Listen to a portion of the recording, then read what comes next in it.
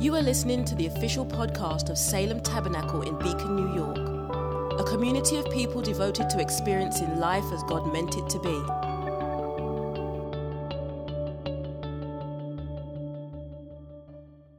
Really excited to preach because I was away 2 weeks ago, and then the Holy Spirit didn't let me preach last week, and so this week, I don't care what he says, I'm preaching no matter what. And so I'm not going to ask you to stand yet, because I want to read, ironically enough, our opening text is one of the Proverbs about wisdom. And what I think is interesting about it is the Proverbs are ultimately an invitation for us to pursue wisdom.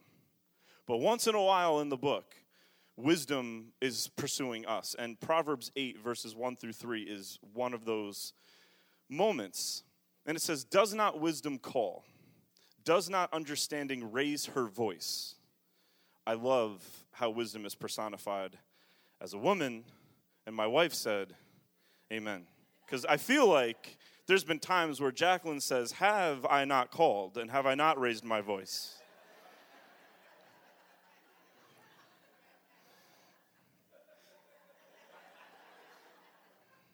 And I'm like, I didn't hear, Somebody said the best, I'm ruining everything. Somebody said the best thing to me today.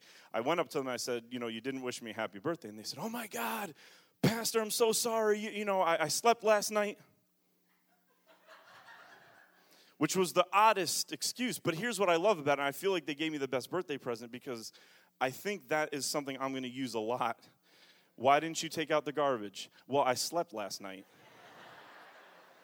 "Why did you forget to talk to me in a calm way?" "Oh, well, I went to sleep last night." So just, men, have that in your back pocket. It's a good one. "Does not wisdom call?" We need it now.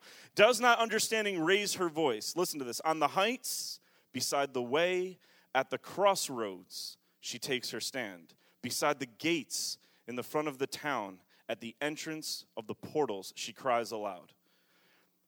Almost the entire book of Proverbs is us having to pursue wisdom. But there's moments where wisdom pursues us, and it's in these moments that are hinge points, at the crossroads, at the portal, at the gates, at the heights, which I think is interesting because we often forget to pray for wisdom when things go really well. Part of the reason why things don't stay going well is we forget to we pray for wisdom on how to climb the mountain, but we stop asking for wisdom when we're up there. But at the crossroads, in moments of decision, wisdom starts to scream and say, "Please listen to me right now." And so I bring that verse up because what 2018 has been for us is a vision about living inside the edges or having boundaries in our lives. We've talked about cultivating a life that is not maxed out and available to Christ for others. We've talked about how financially, time-wise, emotionally, energy-wise, scheduling-wise, expectations-wise, we want to be inside the edges. We want to not just be maxed out, but be a little bit less than maxed out. So finances is a great example. When you spend more than you take in, you're in debt. Sometimes we spend exactly as much as we take in, which is good, it's better, but there's no room for the unexpected. We want to be inside the edges. We want to be well within boundaries to the best of our ability to do so. We want to be inside boundaries so there's flexibility, so there's room for life to happen without pushing us out into the world of all kinds of debt. Time debt, emotional debt, energy debt, scheduling debt, expectations debt. Expectations inside the edges is so important. What we expect determines how we feel things go. And so if our expectations are wrong, we might be celebrating something that was actually terrible. If our expectations are wrong, we might be mourning something that was actually good. Like Anthony's mustache. The two words we've used to describe how we get there have been cultivating and endurance. It's right about now that you begin to ask as a pastor, what is the theme for next year? Because you have to start praying about it. You have to start getting ready to talk to your leaders about it. And if you're in any kind of leadership, you should not be taken surprised by New Year. You should be ready for New Year. You should always know what the next step is going to be. And so I've been beginning to ask this question, and I felt very clearly, and this is unconventional in this church's history, I don't think we're changing anything in terms of our vision or our verse or anything like that for next year, because the word God gave us was cultivating and endurance. And so as much as we crave something new, things that last are things where you do the same thing to it a lot, where you perform the same actions over and over and over and over and over again. And so I feel like we need to continue the theme for the rest of this year into next year of being people who, when we see an area in our lives that is out of bounds, we don't immediately try within a day or the twinkling of an eye or in some kind of supernatural moment to change everything, but we say, how long did it take me to get here? And I'm willing for it to take that long to get me back. I'm willing to move slow. I'm willing to have patience. I'm willing to let God show me so much of the depths of myself about why I got here. We all know the cliche. He can pay your debt for you, but if you don't develop new practices, guess where you're going to be in another 3 years?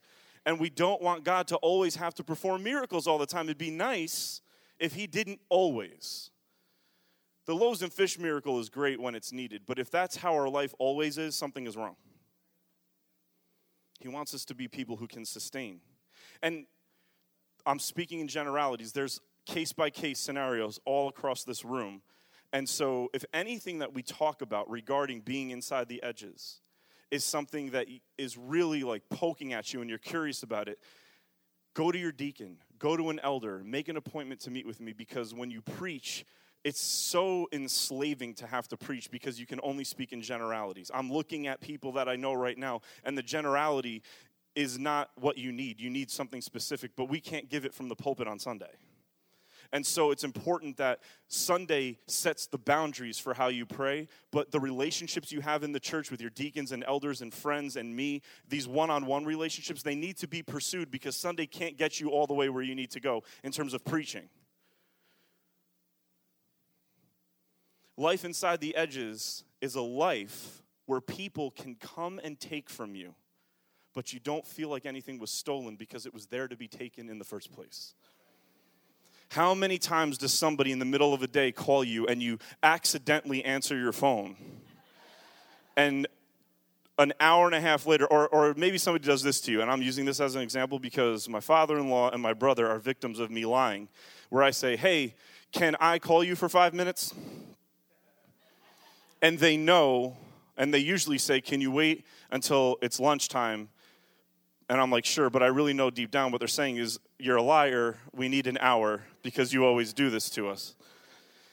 When that happens, sometimes we feel like somebody they take the life from me. They take time from me. They're so costly. They've cost me my emotional health. And we say this idea that things are being robbed from us. But what if we were so inside the edges and so organized and so clean in our lives that we actually had stuff on the fringes of our lives that people can steal, but they don't know we actually gave it to them? Notice when the woman with the issue of blood touched Jesus, he stops and he says, I felt power leave me. He doesn't say somebody robbed it. He said somebody accessed it. What if we felt that way with time? When somebody took time from us, we said, I felt power leave me. When somebody cost us more money than we wanted them to cost, we say, I felt power leave me. When somebody costs us a good night's sleep, we wake up in the morning and say, I felt power leave me, but I don't feel fatigue left me, I felt power left me. In a good way.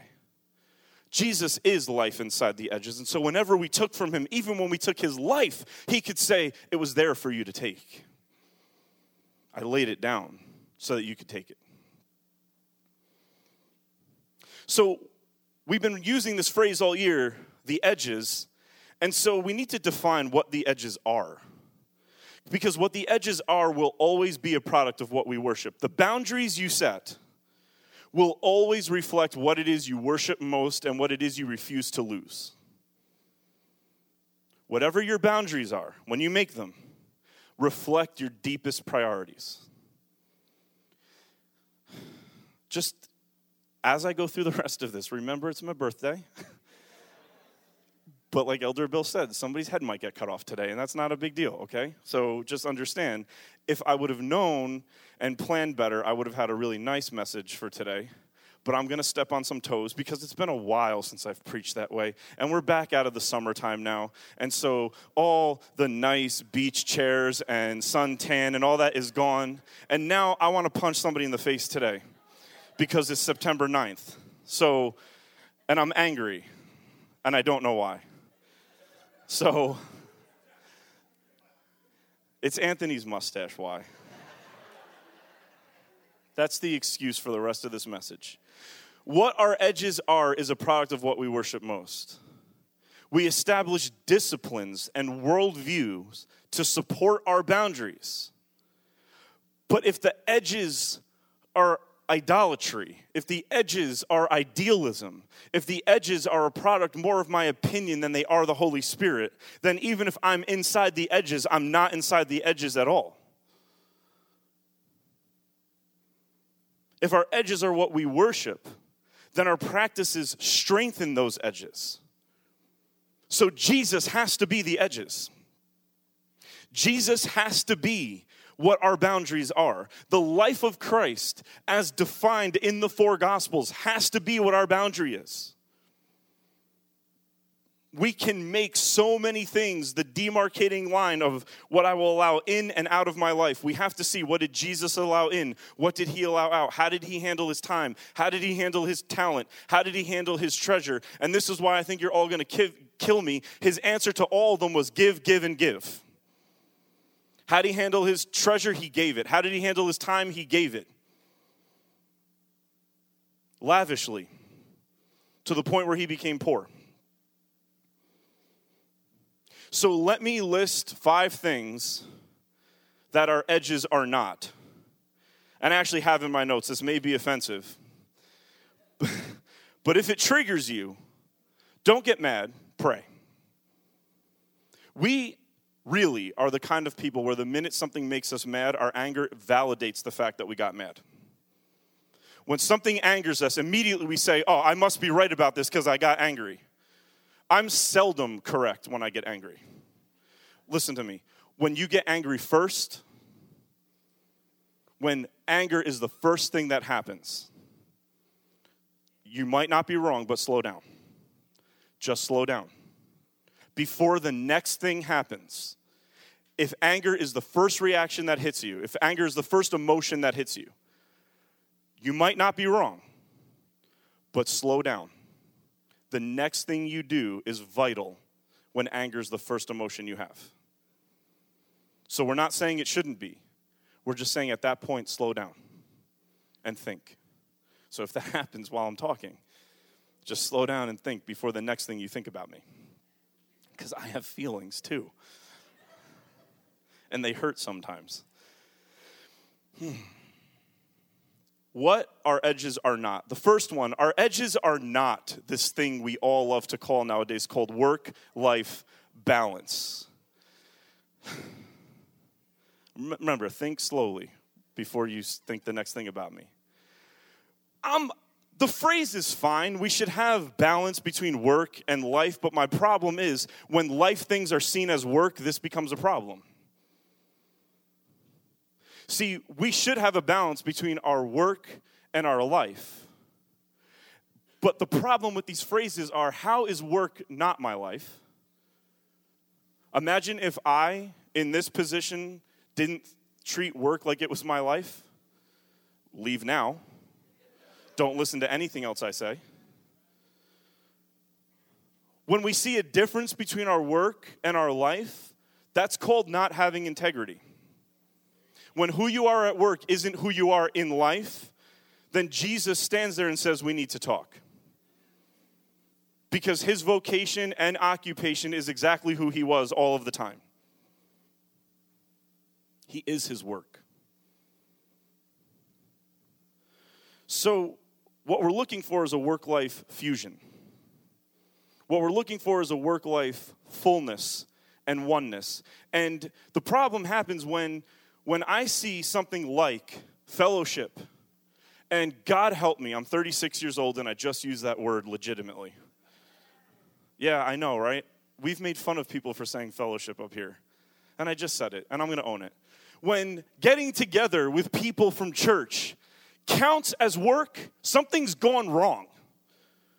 So when we say something like, today was my day off, so, we were going to have Maddie and Anthony over our house, but today, I decided to take one of those days. I took a me day. And so I'm going to cancel with them. I'm not saying that that's wrong, but please hear me. If having them over counts as work, something has gone wrong. Because when I grew up in my house with my mom and dad, they liked days off so they could have people over. I think we've allowed fun things to be felt as work. And so when we take a break from work, sometimes we're taking a break from life, and that should never happen. So we got to be careful. Work-life balance, that should not be our boundaries. Here's another one that shouldn't be our boundaries. Financial peace. We want financial peace. We want relational peace. We want emotional peace. We want ... peace. And God wants us to have none of those things. He wants us to have, listen to me, a peace that passes all understanding.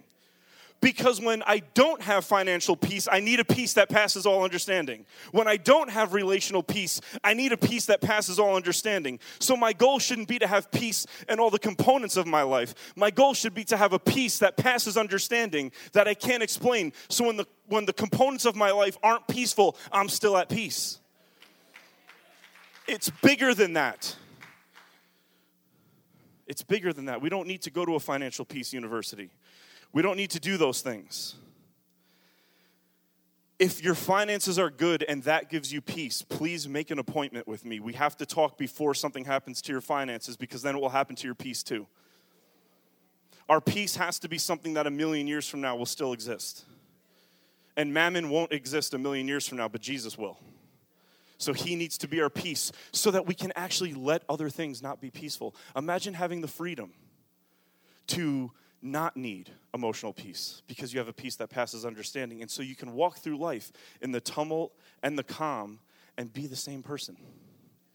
And so you're not constantly forcing other people to have to be peaceful, giving yourself this delusional, Photoshop sense of peace because you need it to feel calm. You're already calm. So when things go wrong, you can actually handle it presidentially, like an executive of your own life, and not like somebody who's suffocating because a relationship you have isn't going very well. There's a peace that's deeper than that. Don't get mad at me when I say this because I'm going to explain it right away, but happiness is also not the edges. And the reason why I say that is because God doesn't want us to only be inside the edges with our happiness. He wants us to be inside the edges with all of our emotions. So we shouldn't pursue happiness or we shouldn't make happiness the boundaries of my life. Jesus is the boundaries of my life, so that whether I'm happy or not, whatever emotion I'm experiencing, I can experience it like a healthy human. All of the emotions have to be inside the edges. So if happiness is the edges, then I'm only inside the edges when I'm happy. But that's fake. And there will probably be people in church right now who are saying it should always be that way, and they're setting their church up for tragedy. Because things are going to happen today, like for Jacksonville Jaguars. Things are going to happen today, and they're going to be really upset. And I pray in the name of Jesus that the fans have Jesus as their edges so that when they lose, they still feel like themselves. They could still be themselves. Or me, depending on how that goes. The path of least resistance, God help us all, is not our boundary lines. Our flesh wants a freedom that it shouldn't have, and if there's no resistance in our life, our flesh is eating too much. We need resistance, but we need resistance that is the path of the cross. There's a kind of resistance that my flesh kicks up when it's throwing a temper tantrum, but there's a kind of resistance the cross puts in my life. And the cross's resistance has a double effect immediately. When I deny myself and I take up the cross of Christ with him, I'm immediately met with pain, right? But I'm immediately met with the freedom to let that pain have a work in my life. So there's an immediate ouch when you take up your cross, but then there's an immediate freedom that says, you know what? I'm going to deny myself. I'm not going to make the comment that I want to make. I'm going to deny myself, and I'm not going to make that comment. So the minute I don't make that comment, I say, ouch, because I really, really, really wanted to make that comment. But the minute I take up my cross and I feel the resistance of that comment saying, make it, and the minute I don't, there's a joy and a freedom that comes when I say, yeah, I didn't need to make it. I actually am the kind of person that can have a comment and keep it to myself. I'm becoming a big boy now. Right? Got my Huggies pull-ups on. I am a big boy now. I hope this frees some people, especially some old school Christians in the house. Go big or go home, at least under my leadership with my wife, is not the boundary lines. When you have people over your house, you don't always need to have every inch of it dusted, the nicest fine china out. It doesn't need to look fake. Invite somebody to your house with it a little bit of a mess so the rest of us know there's hope, please. If every time I come over your house, it's spick and span all the time, I'm going to feel embarrassed about my life and not have anybody over, because that's just not the way that our house always is. I park my car right in front of you. You can look at my car. Sometimes it looks like I live in it. Sometimes I do.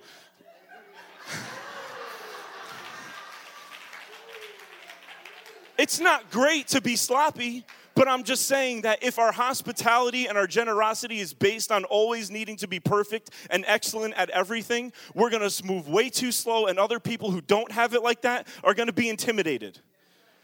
Your personality is what makes your house amazing. Your personality is what brings people to Christ. Who you are in the Lord.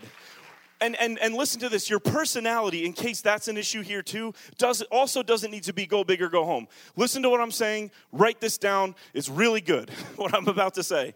Your personality is merely your starting point, it's not what you're limited to. It's where God starts in your life, but he will bring you so out of the bounds of your personality in a natural way. Your personality is starting point. And then let the Holy Spirit take you. My wife and I are opposites when it comes to personality. I love to talk. She loves to listen. Thank God.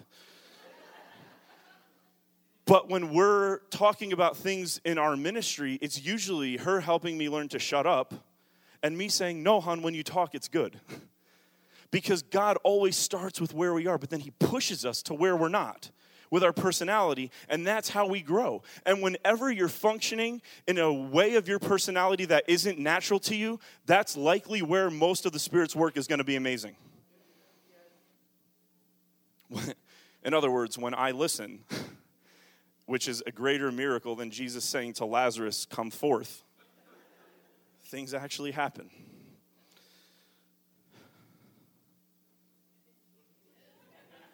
It's weird to talk now after I said that. But I can't just stand up here and listen, because that would be weird. So I'll keep talking and listen a different time. Here's what we can do. We're going to move through this fast. Now we can stand to our feet. And please, I'm not going to go crazy, but we're going to read a short text, a very weird and odd text in the Bible, and we're going to talk about what inside the edges looks like. Mark 7, verse 24 to 30. And from there, Jesus arose and went away to the region of Tyre and Sidon, and he entered a house and did not want anyone to know. Yet he could not remain hidden. But immediately a woman whose little daughter had an unclean spirit heard of him and came and fell down at his feet. Now the woman was a Gentile, a Syrophoenician by birth. And she begged him to cast the demon out of her daughter. And Jesus said to her, let the children be fed first, for it is not right to take the children's bread and throw it to the dogs. Jesus, what is wrong with you right now? Why would you say that? But she answered him, yes, Lord. Yet even the dogs under the table eat the children's crumbs. And he said to her, for this statement you may go your way. The demon has left your daughter. And she went home and found the child lying in bed, and the demon gone. You may be seated. For starters, I'll just say this. If you're inside the edges, there should be crumbs that fall from your table. You should not be consuming every last inch of your life. Something should fall from your life that someone else can have that changes them forever. If all of your time and all of your money and all of your talent and all of your patience is consumed with you and there are no crumbs, there'd be no Gentiles who are saved, and about 98% of us could leave the room right now. Let's talk about 3 quick ways the woman was inside the edges. Number 1, this woman was inside the edges with her emotional control. She didn't have entitlement, which would have been outside the edges, and she didn't walk away despairing, which would have been outside the edges. She didn't hear what she wanted, and she didn't walk away dejected and mad and hurt forever, but she didn't stand there with entitlement either. She said, okay, I'll take your comment, but I'll raise you some humility here. I'm willing to eat crumbs. Is that okay? You want to insult me and say that I should only eat crumbs? Well, then I'll eat crumbs. But I think, Jesus, your crumbs can save somebody's life. And Jesus says, okay, your daughter is healed now. You can go home. Imagine if we could say something so honest and vulnerable that could make us hurt to somebody. And they disrespect, and please just hold on. You all know I'm a fan of Jesus, right? So I'm creating some tension about Jesus being obnoxious, but I think you all know I'll resolve it in a little while. So I'm going to say like he was mean, but ultimately we know he wasn't, so please don't get mad. But imagine you're the kind of person who can say something that can open your heart up to possible abuse, and then somebody says something that sounds abusive, and your first reaction is a way to be humble, but still stand there. You don't leave forever offended, and you don't take violent action. The Spirit gives you something else to say. That's emotional control inside the edges. We should pray for that. The woman was inside the edges with relational control. Outside the edges of relational control, you're a slave to need. But look at this. Her house was in crisis, and she was willing to leave the crisis where the crisis was happening, to leave her house and go find Jesus. In our culture, this is amazing because we are a slave to feeling useful. So we feel like I need to stay where I'm the most useful and certainly not go to where I'm not welcome. But watch this. When the woman was willing to leave where she could be useful, to go to where she wasn't welcome, Jesus went to where she was useful but couldn't be all the way useful. If you always stay where you can have an impact on your life, and you're never willing to leave to go where Jesus is so he can have an impact on your life, the best you'll ever do is be praying for the same thing over and over and over again all the time. Sometimes, even when it comes to our families, which for many of us, our families are our edges, they can't be. Because if I'm always staying where my best friends or my family, if I'm always where they are, especially when there's a need, and say, I can't leave right now, I can't go to church today because this is going on here. If we can't leave where we could be useful to go be where Jesus is, he might not show up the way he would if I left.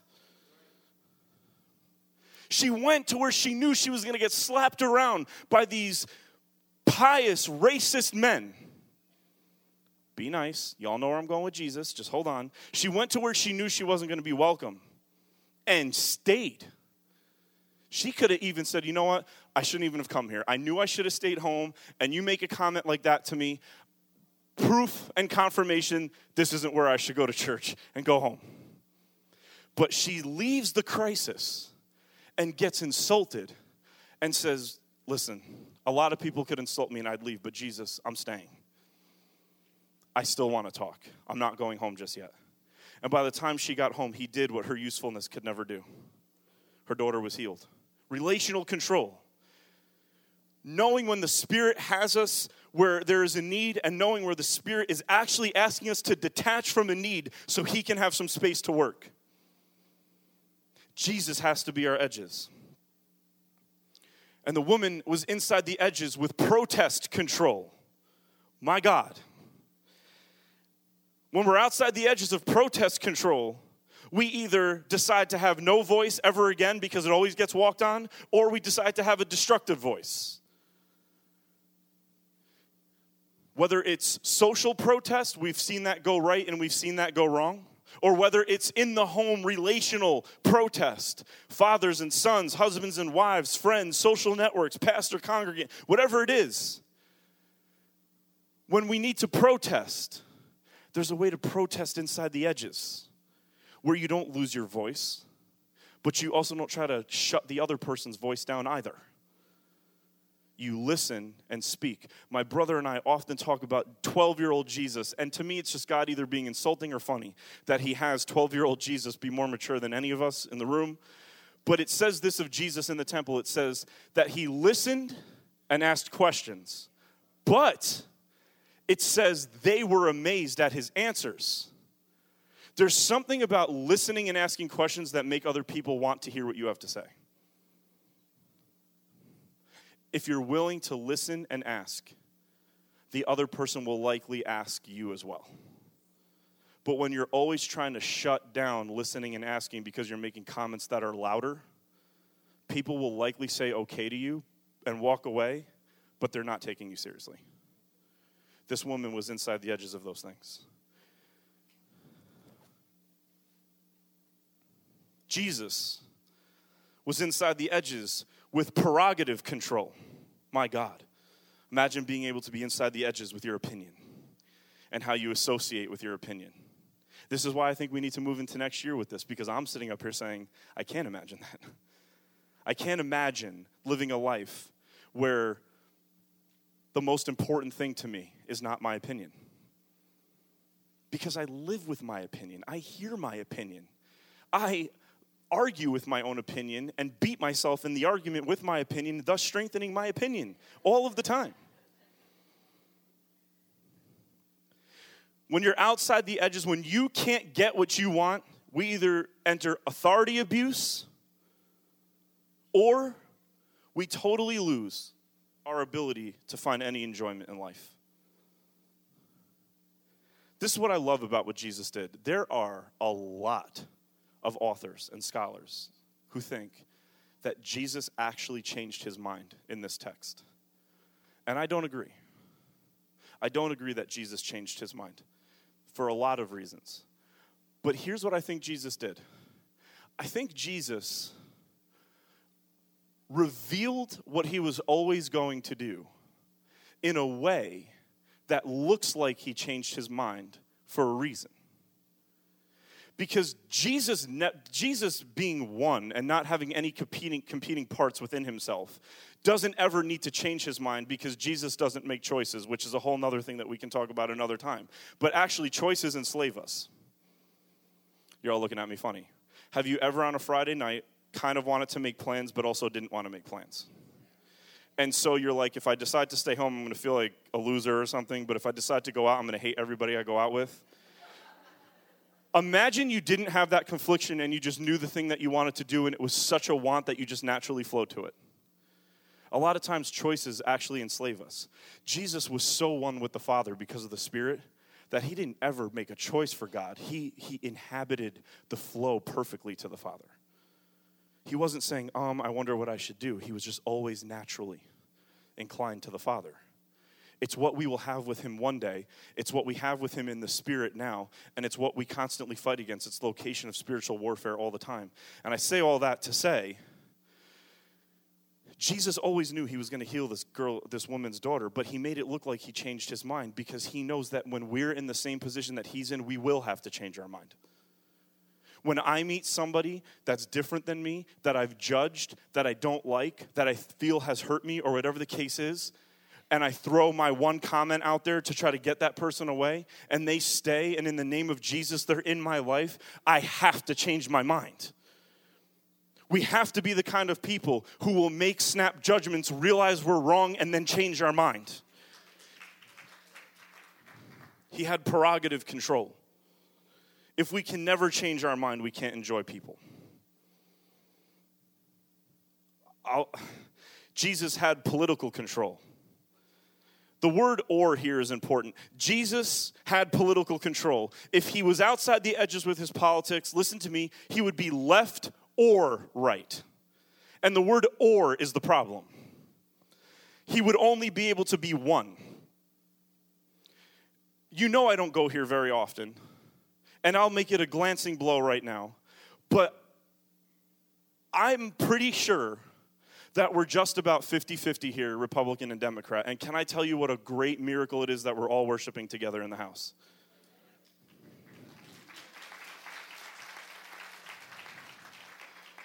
I've sat with people who are left or right. And it's annoying. Because they critique everything on the other side. And if that same thing happens to somebody they voted for, they defend it. If person A does something wrong and it's who I don't like, I tell everybody, see, this is why you shouldn't have voted for them. But if my person does something wrong, I tell everybody, no, they're spinning it. There's no room in an or person, in a left or right person. There's no room to stand where you feel is right, but see the rest of what could be right on the other side and try and desire to make an argument so that they could be right, because we don't want the other side to be right when we draw a line in the sand. We're looking for reasons to keep them on the other side. Jesus is looking for 1 inch, 1 moment, one thing he could say about the other side. See, that's good. We should get rid of this line.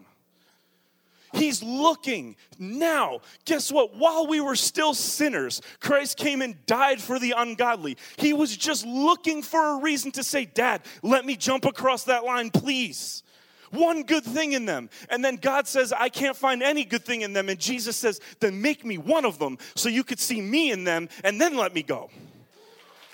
That destroys political racism, political diversity, all of that stuff. It destroys it. We should be looking for one crumb of a reason to obey, to get on the same page. We should be able to be the kind of people that transcend left and right. That's all I'll say for now.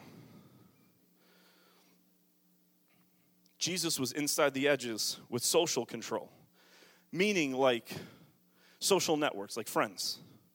It says that he went into a house because he wanted to remain hidden. He needed to breathe. He needed to take a nap. Inside the edges of social control or outside the edges is mental burnout. Or we remain hidden and become isolated. Here's what I love about Jesus. Time and time again, read all 4 Gospels. He does this so well.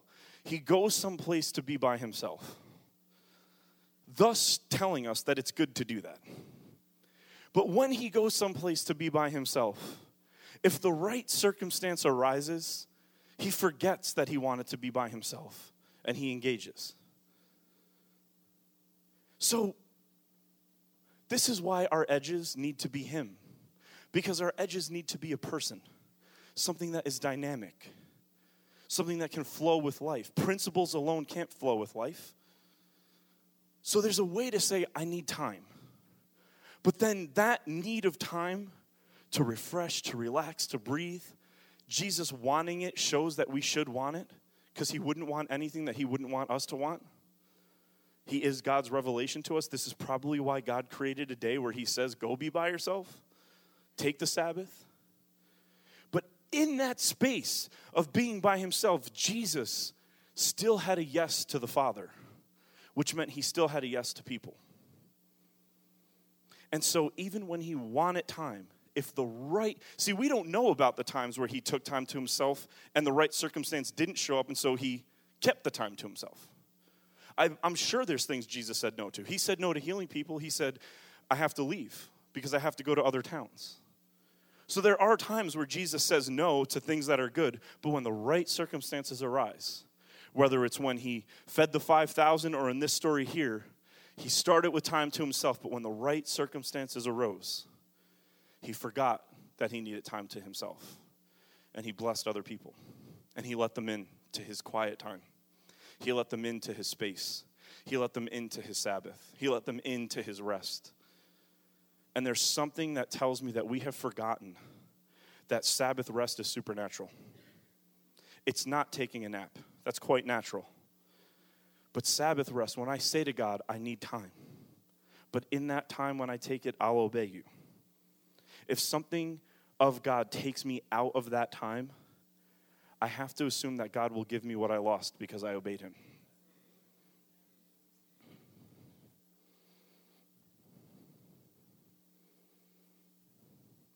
These two began a movement.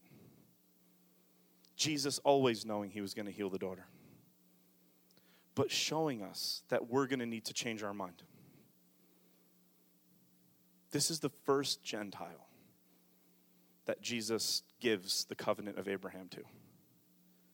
And years later, when a centurion, another Gentile, looks up at the cross and says, no one could pray like that. No one can forgive like that. No one can smile up there like that. This man was the Son of God. When that Gentile got saved, and then Peter is called to the Gentiles, and Paul is called to the Gentiles, and all of a sudden, there's this harvest of Jews and Gentiles and everyone in between getting saved. It starts because these two, this Jesus and this unnamed woman, were inside the edges. And they began a revolution inside the edges that spilled outside of the edges to everyone who was literally quite outside the edges. We have to be the kind of people where our boundaries are not ones of our own making, but they're Jesus Christ himself, led by the Holy Spirit. And we have to be willing to change our minds. We have to be willing to find creative ways to get our point across, to listen to other people without being extreme. It's too exhausting, Salem, to be extreme all the time. When one thing goes right and we act like our whole life is finally better, and one thing goes wrong and we act like our life will never be the same again, it's too exhausting to live there. We will be burnt and disappointed and sometimes way too happy. You know that annoying person? Me and my husband never fight. Ugh. Shut up. It's obviously because you don't care about each other then. We need to be the kind of people who are struck down and not destroyed. You knocked me down today, but I repented and got back up. You knocked me down today, but I forgave you and got back up. Life knocked me down today, but I can do all things through Christ who gives me strength. Inside the edges.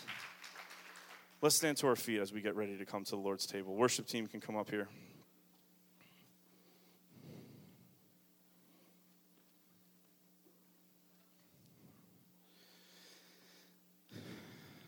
As we come to the table of the Lord today, this meal is what inside the edges looks like. Power inside of brokenness. That's inside the edges for us. If we think that we need to be whole to be powerful, we will never be powerful in this life. Do you know the phrase, hurt people hurt people? I disagree with that phrase. Listen to me. Everybody's hurt. Everyone's got wounds. Hurt people don't hurt people. Listen, people who refuse to heal hurt people.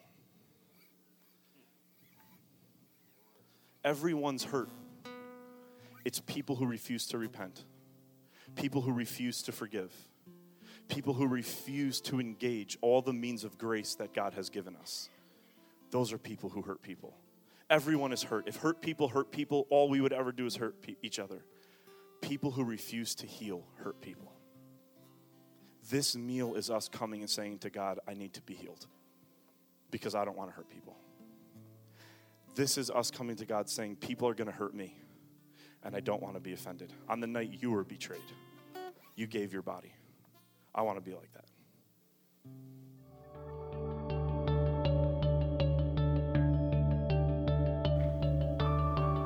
Thanks for listening to the Salem Tabernacle podcast.